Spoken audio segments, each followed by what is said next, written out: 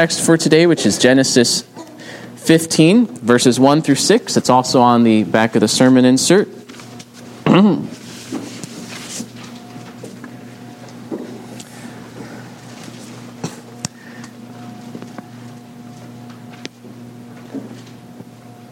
know the hum there can kind of put you to sleep there, but let's wake up and be ready to hear Genesis chapter 15, 1 through 6.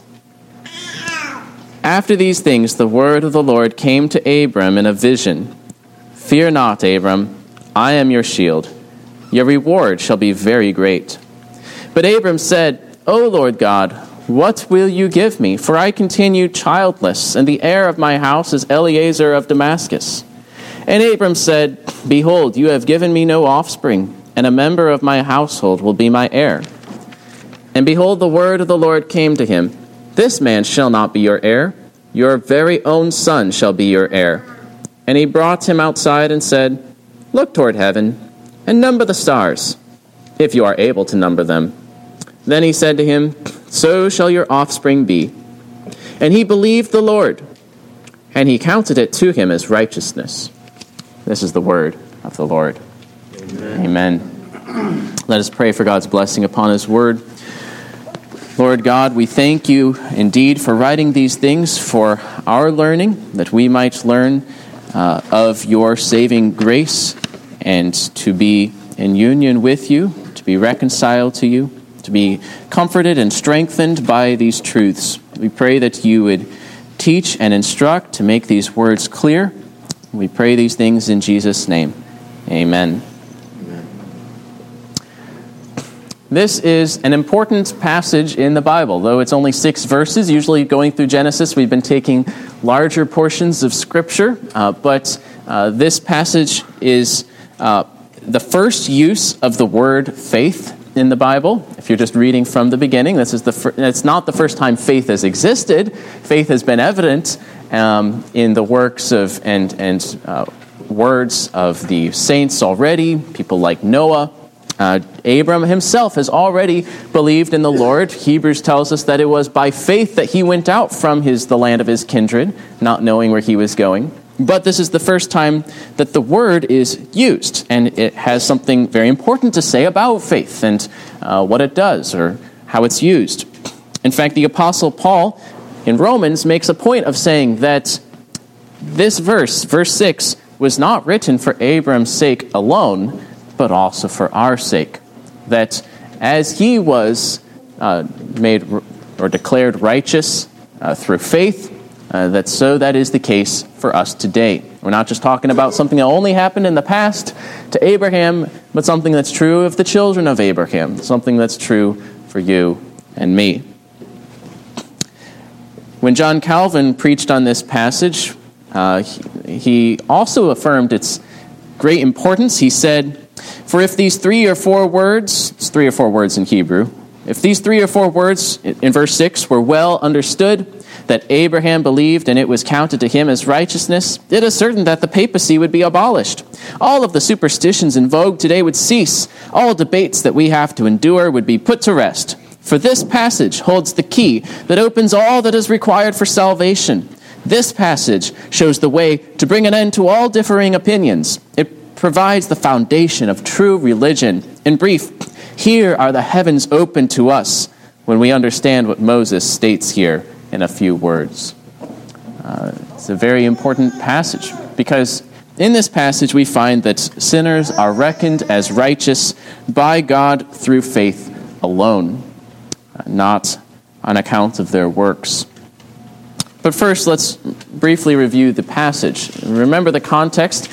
It links it to its context. After these things, the word of the Lord came. So this is after Moses had been brought out of the land of his kindred, out of Ur of the Chaldeans, after he had also sojourned in Egypt and been brought out by God, and how he had come to the land of Canaan. He had parted ways with Lot, keeping peace with him, again letting Lot choose the best land. Then he rescues Lot in battle with his trained men and his allies, taking on the great armies of the east, and recover Lot and all the spoils of Sodom. But he gives the spoils of Sodom, he gives 1/10 to Melchizedek and gives the rest back to Sodom. Says, I don't want you making me rich, I don't want you to say that. I want to be indebted to you. And so, time and again, he has been meek, he has been gentle, he has been peaceable, and he has not seized the inheritance beforehand. He has been patiently waiting upon the Lord. And perhaps, though, after doing all of this, he still would have reason to feel nervous that he had been promised an offspring, and things were just seeming more and more unlikely as they got older.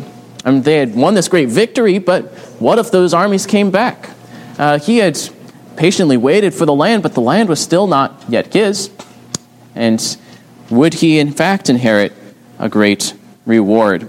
And so the word of the Lord comes to him. Notice that phrase is the way that God speaks of prophets. The word of the Lord came to Isaiah. The word of the Lord came to Jonah. Well, here, the word of the Lord came to Abraham. Abraham was a prophet too. And it comes in a vision. We know it's the night because there's stars in the sky when this happens. And we know it happens in a tent because he has to go outside to see the stars. So he's laying there in his tent. This vision comes before him. The word of the Lord comes to him. And he says, "Fear not." It's a word of comfort that he brings. "Fear not, Abram. I am your shield. Your reward shall be very great." God reaffirms the grace that he shows towards Abram, that yes, God is his defender. He is his shield, his protection. The idea of God being our shield is repeated many times in the Psalms as a great comfort to us, that as you might rely upon a shield to protect yourself against all the blows of the enemy, so God would be the defender of Abraham. And not only that, but rewards him in a very great way. But then Abraham asks about some of the details here. All right, so but what are you going to give me? I don't have an offspring yet. You've talked about the land will be given to my descendants, and I'll be a great nation, and I'll get these promises, but who am I going to pass them on to? Right now, the heir of my house is Eliezer of Damascus, one of the servants of his household, perhaps one that had come with him all the way from Haran, someone who was trusted nonetheless, but not his own son. The offspring, perhaps Abraham already realized, was going to be key to fulfilling God's promises. This is an offspring that is especially fulfilled in Jesus Christ, who would be physically, according to the flesh, descended from Abraham, and through whom the promises of Abraham, all the other promises, would be fulfilled. So where would this offspring come from? Would he be given? Then the word of the Lord comes to him again. "This man shall not be your heir, your very own son, or one from your own body. He will be your heir." And then he takes him outside. All right, look up at the sky. Now today, if you go and look up at the sky at night, you actually might be able to count the stars. If it's a cloudy night, or if you're in a city where there's a lot of air pollution, you might be like, all right, 1, 2, 3. I count them all. Back then, though, it was dark. It was very dark. It was darker than if you went out to Wyoming today and looked up at the sky. There was no light pollution. The sky would have been completely filled with stars. The Milky Way galaxy, all of it laid out before him. And so when he says, look up at the stars and count them if you can, no, he can't count them. There would be an innumerable host. And fortunately today, even though the bare eye can't see as many stars as they would have back then, we have the technology to really get an idea of God's power, that he is the one who placed innumerable stars in the heavens by the very word that he spoke. How much more would he be able to bring children for Abraham? That God's power would be displayed in that way as well. So shall your offspring be. Your offspring will be like the stars. And that's true whether we think of the church. That's true whether we think of Christ, in the sense that in Christ he has a great people that is united to him, that his body is composed of innumerable host of those who believe in him. And so Abraham hears that, he sees that, and he believes the Lord. Even though there's a lot of things that he could have looked at that would have made that sound improbable, he believed the Lord, what the Lord had said. And then a key point here, and God counted it to him as righteousness. How was Abram righteous before God? It was not on the basis of his works. It wasn't because Abram had never sinned. Remember that according to the book of Joshua, God had called Abram from idolatry, from serving the idols like his fathers had done. No, Abram dwelt under the grace and favor of God because God had counted the righteousness of faith to him. That is the righteousness that God provides and which is received by faith alone. And so that's the main point here that I want to emphasize. Sinners are reckoned as righteous by God through faith alone.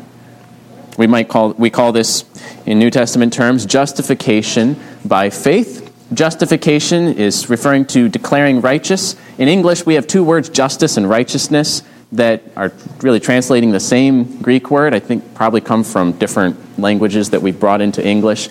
So justify is related to the word righteous, even though it doesn't sound like it. To justify is to declare righteous. And God is declaring Abraham righteous, but not because he is necessarily righteous, not because he meets God's standards for judgment, but because he has believed God. And he reckons righteousness in a gracious manner to Abraham. But a few points to expand on this further. First of all, what is faith? It must be an important thing, right? What is this faith? What is this belief that Abraham has in God? It's traditional to explain faith in three terms. That faith is knowledge. You have to know something. In this case, Abraham knew what God had said. That there is assent to that. That's, yes, that is true. And then third, that there is trust. That you entrust yourself to that. You trust in that. You trust on it. We might say that you might have knowledge that there's a chair there. And then you might also assent that chair can hold me. And then you also are going to trust in that chair by sitting in it.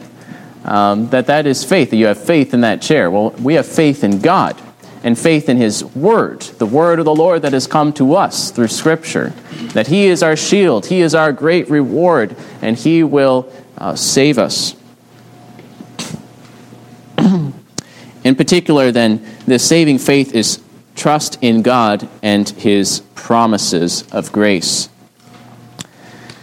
And it's evident in this passage. This faith of Abram is a trusting response to God's word, in which God presented Himself to him as his Savior, as his defender, as his shield. God had promised to bless Abram, to be his shield, to give him a great reward, to give him offspring for the fulfillment of the promises, a promise fulfilled in Jesus Christ. And Abram believed the Lord. Another thing about this word, believe, it's a form of the word amen. Amen is basically a Hebrew word, amen. That's, as a verb here, can refer to not just the fact that something is sturdy, but that you count it as being sturdy and trustworthy and reliable. Abram regarded God as faithful and true and put his trust in Him.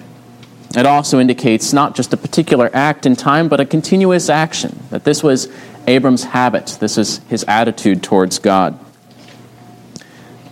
Now, the Apostle Paul notes in Romans 4 that Abram's faith rested in God and His promises, the same God we believe in.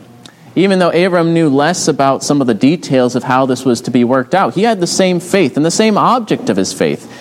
God who raises the dead, who brings things into existence that are not, the one who would bring about this offspring for the fulfillment of His promises, Him who raised from the dead Jesus our Lord, who was delivered up for our trespasses and raised for our justification. And so He who brought life out of the barren womb of Sarah to fulfill the promises also brought forth life out of the tomb as the culmination of that great work. And so we have faith by trusting the Lord and putting our trust in His word that He has given to us. Well, what then does it mean to count as righteous? And He counted it to him as righteousness. It's kind of an odd way of speaking. We don't use quite the exact phrase.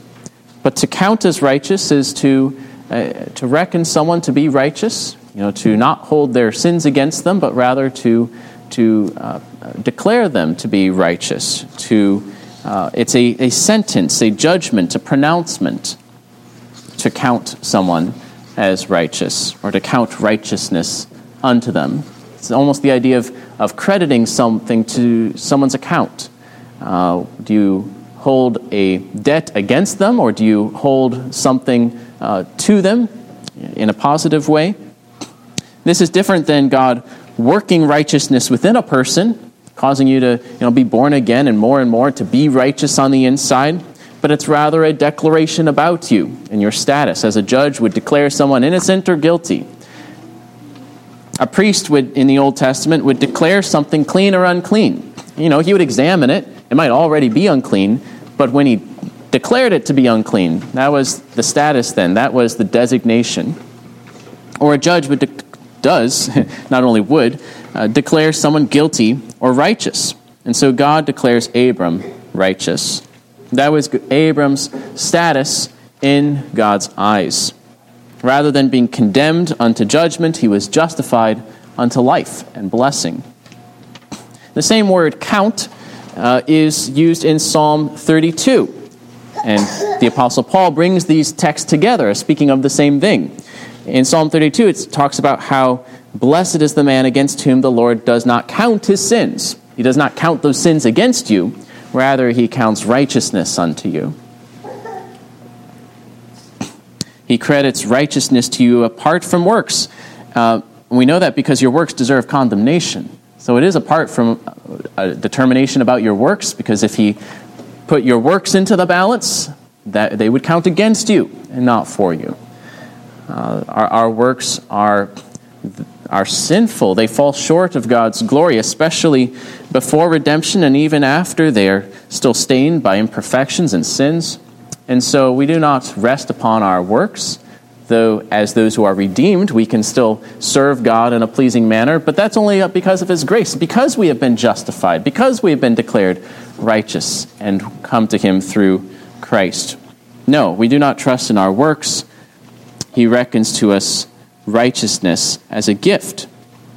The one who is accounted righteous is blessed, free from condemnation and the punishment that comes from condemnation. We are at peace with God. Well, then, how does faith justify?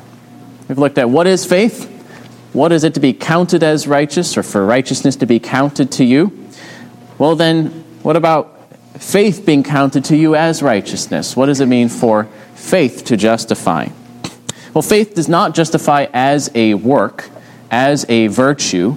It's not like, of all the good works you could have done, love and, obedience and hope and mercy and all the virtues you could have worked. He just really likes faith, and that's the one that really pleases him, and so he counts that as good enough. Is that the way it works? No, that's not the way it works. It's not as a wage for works done. That's not how faith justifies.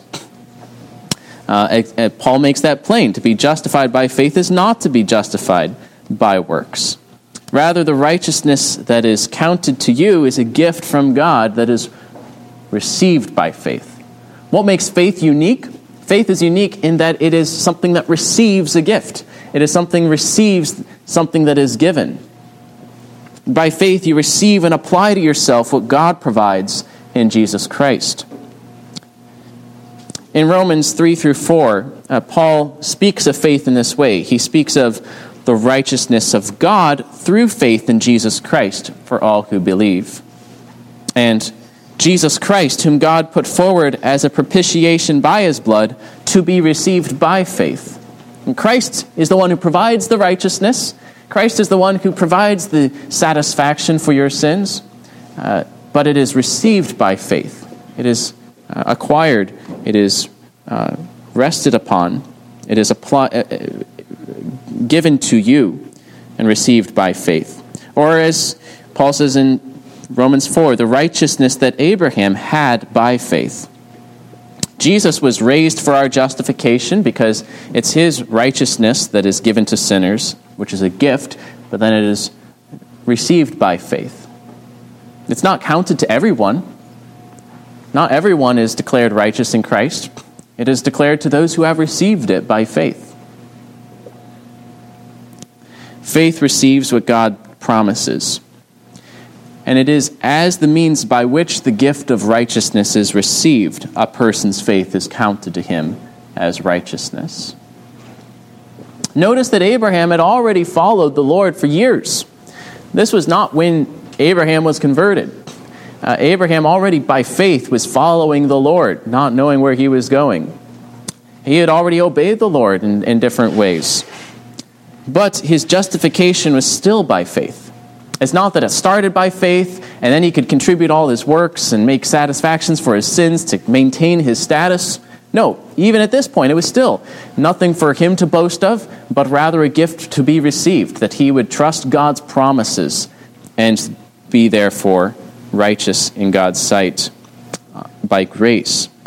It was his faith in God, not his other virtues and obedient deeds that were counted to him as righteousness. Even Abraham had nothing to boast about before God. Justification is not begun by faith and finished by works. It is rather by faith alone. And so it is by faith alone that God reckons sinners to be righteous, that they might be spared from judgment and rather inherit eternal life. In application, first point of application, appreciate this gift. To appreciate, remember what you are apart from this gift. You know, if you don't realize how important it is, you're not going to give it much thought. But all have sinned and fallen short of the glory of God. Through Adam's disobedience, guilt and sin and death has spread to all. As Genesis has said, the intention of man's heart is evil from his youth. Your evil desires and your thoughts, as well as your sinful words and deeds, are evil in God's sight. They deserve his judgment, not only the miseries of this life, not only death, but also the pains of hell forever. And that would be just. That is just. Even if a fallen man could do one truly good work, it would by no means cancel out the least of his sins. And it only took one sin for our first parents who were righteous to deserve judgment. With one sin against God, they fell. How then shall we escape judgment, who multiply sins upon sins, but by the grace of God? So the second point, not only appreciate this gift, but place your faith in God and his mercy in Christ. There is no other way. He has provided redemption in Jesus Christ as he promised he would from the earliest days. He provides the righteousness of the risen Christ to sinners, that they might be forgiven and accounted righteous. On that basis, God enters into a covenant of grace to be your defender, to be your ally, to be your Father and Lord, to protect you, to bless you, to walk with you. But this gift does you no good unless you receive it by faith. If you do not believe in God and his promises, he will not count you as righteous. You must take hold of his grace and rest upon it. As the Puritan Thomas Watson put it, all the virtue of medicine is in the application. Though the medicine be made of the blood of God, it will not heal unless applied by faith. Faith makes Christ's sacrifice ours. It is not gold in the mind that enriches, but gold in the hand. Faith is the hand that receives Christ's golden merits. It is not a cordial in the glass that refreshes the spirit, but a cordial drunk down. You must receive it. So rest upon this gift by faith.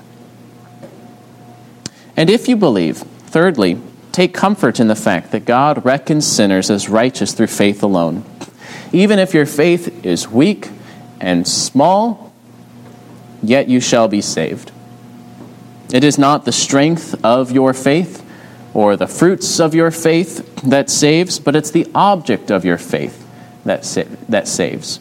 Your faith is of an equal standing with that of the apostles and prophets. It is equally as saving if it be truly in Christ. God's verdict on you depends upon his grace, what he provides, and not upon your works. God is the one who justifies. Who is there to condemn?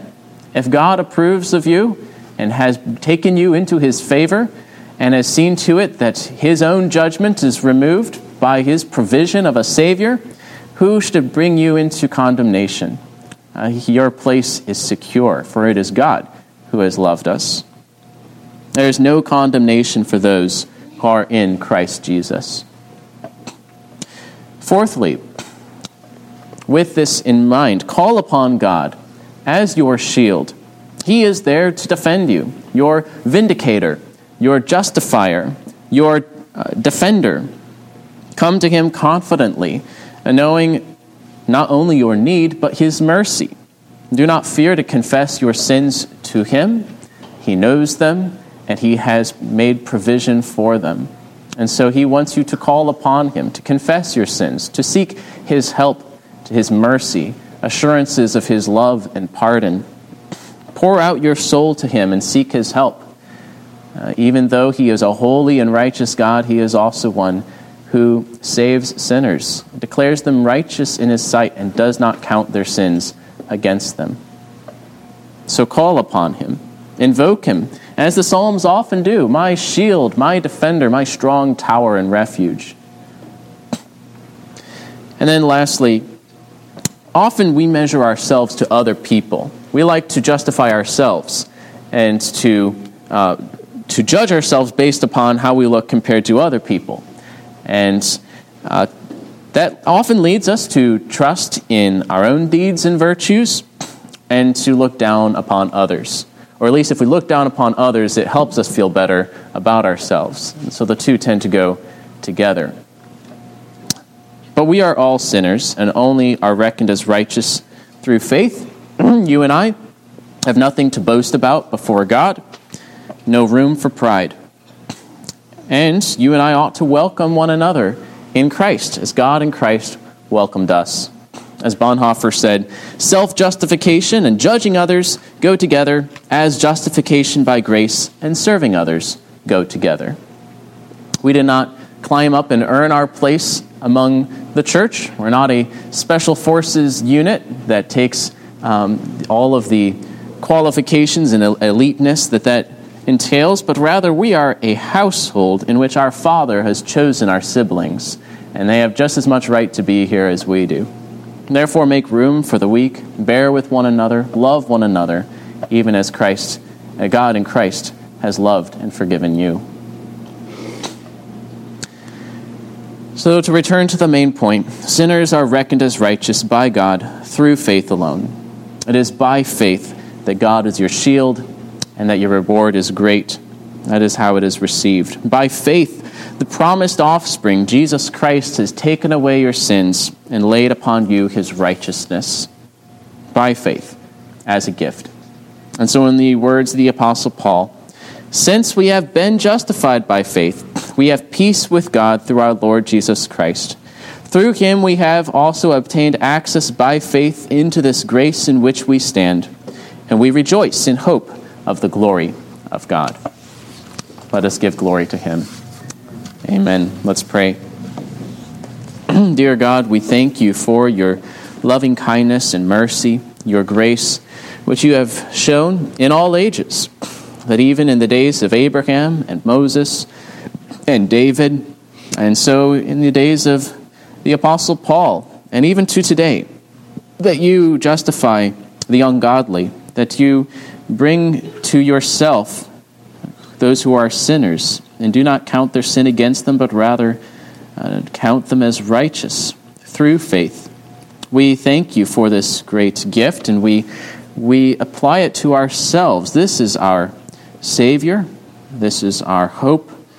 We dare not trust upon our own works, but rather upon what you have provided for us in your word and your promise. We pray that you would build up this faith in all of us, to strengthen us, indeed, that we might receive the full benefit of joy and comfort that flows from it. We pray that you would grant this faith to those who lack it, that we might rejoice in your salvation together. We pray this in Jesus' name. Amen.